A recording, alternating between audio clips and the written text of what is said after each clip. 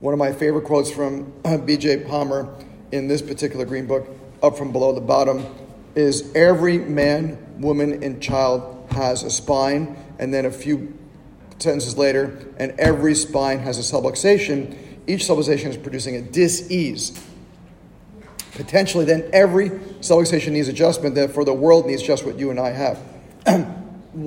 What does that mean? That to me, what that means is like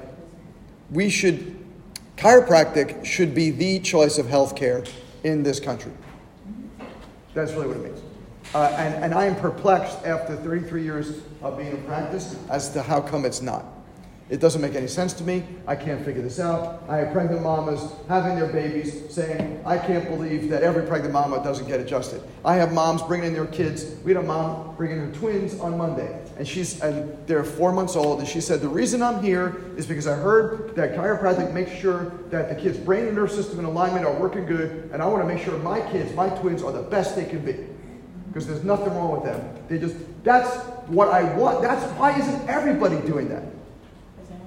Yeah, they don't. But how is that? And I'll tell you why they don't know. They don't know because we haven't told them. Because if all we tell people is that, chiropractic is really good for neck aches and back aches and whiplash and those kind of things, then that's the only thing they know. So to me, the fault is mine. The fault is mine because I haven't told enough people, right? And when I talk to you guys, I ask you guys to commit to talking chiropractic to everybody, not just the simple chiropractic, like here's a bone and I'm going to touch that bone and make that feel better, right? That's simple chiropractic.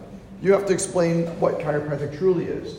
And you start explaining that from the get-go. From the first meeting, from the first time you sit down with them, you let them, in our new patient history, what we teach our interns is you go in there, you let them just verbally tell you all the stuff that's going on with them, or with their kids, this and this and this and this and this, and then you start telling the story right then. And then you never stop telling the story, because it's the story that makes the difference. It's the story that has allowed chiropractic after 100 some odd 20, 30 something years or so to still be here, because if all we were was back pain fixer-uppers, we wouldn't be here anymore. There are plenty of professions that take care of back pain. So if chiropractic, if there was only back pain was our only thing to hang our hats on, then chiropractic wouldn't be here. Matter of fact, if it was ever brought up as a question, should chiropractors be the back pain people in the world, what would the answer be? No. Why? Because there's like 5 times more physical therapists than us. And every country in the world's got physical therapists. Because how can you say, well, chiropractic should be the world's back pain fixer-uppers if in China and India, where there are like a combined amount of like 2 billion people, there are like 10 chiropractors. Right? So we cannot be the world's back pain fixer-uppers. You know, we might take care of some back pain stuff here, but that's one of the biggest issues that we have. I've been just reading an article recently about one of the main reasons why chiropractic has not spread around the world is because like something like 97% of chiropractic schools are taught in English. So if you don't have chiropractic school taught in, Hindi or Farsi or Mandarin or Japanese, then how are you going to have chiropractic in those places, right?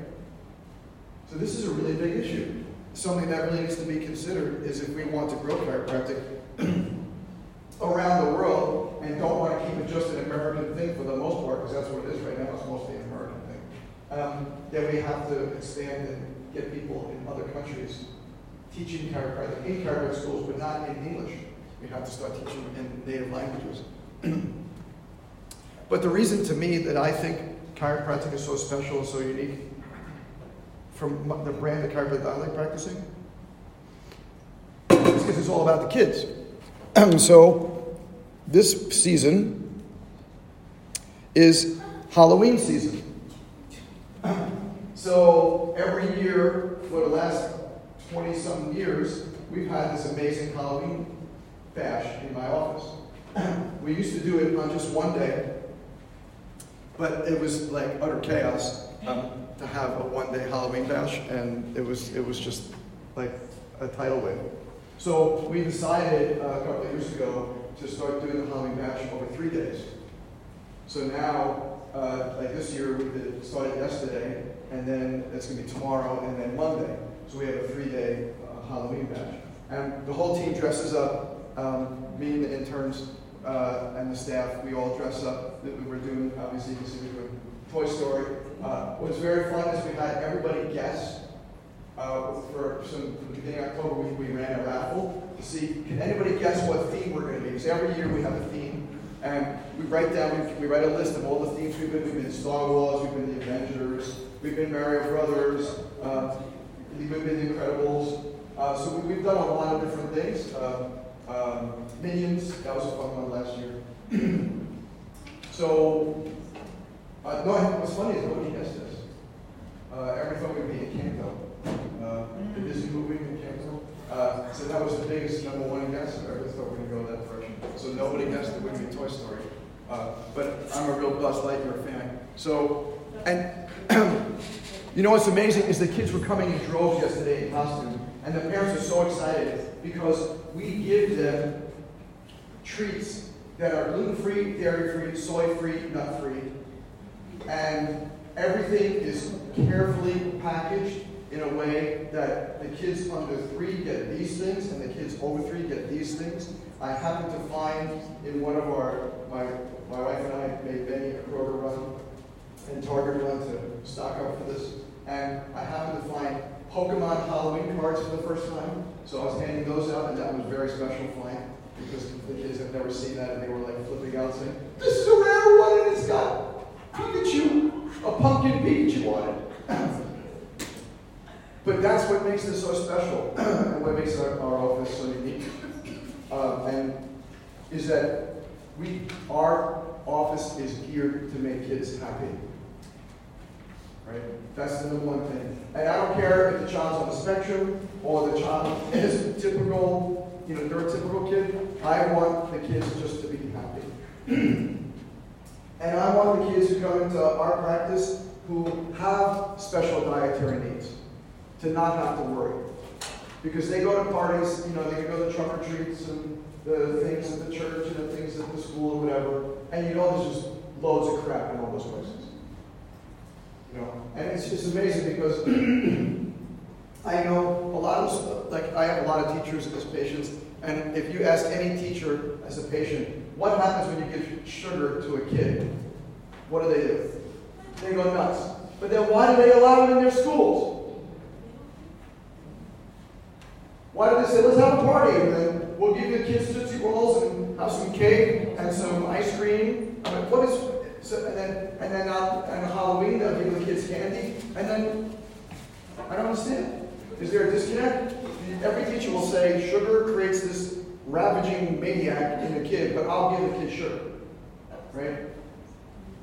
So I don't understand why people can't look at that and say, kids don't necessarily want to have sugar. We're not giving any sugar treats. We're giving things like veggie chips and veggie straws, and all these gluten-free, dairy-free, nut-free, soy-free treats that the kids absolutely love and are so excited to eat. And it's not a piece of candy. And we're giving little prizes, like the little babies were getting little dinosaurs, and the older kids were getting these Toy Story coloring books and Pokemon cards, if they wanted Pokemon cards. Right? Isn't that a good treat? Does it have to be a piece of candy that's going to rev kids up so they come home with these boxes and boxes of candy that is just going to destroy their brains and their teeth on top of things? Right? So I want you to think about that when you're, even this Halloween, I don't know if you guys are going to do Halloween in wherever you guys live, but instead of handing people stickers and Milky Way bars, why don't you hand them Play-Doh, little Halloween Play-Doh things, or Pokemon cards, or something like that cost about the same amount of money, but it's not promoting something that's not healthy. Because if you stand for something, then stand for something, right? So I want you to really think about that during this time, because to me, when we have a Halloween bash, we want our kids to feel safe. We want our parents to say they went out of their way to take care of our kids. Because it's easy. You can just go through Kroger's and say, I'll just take the Snickers bars and Milky Way bars and the 300 pack of all these little junky treats. But they really thought about this. They really thought about our kids, right? Even if their kid has no issues whatsoever, they still thought about it, right?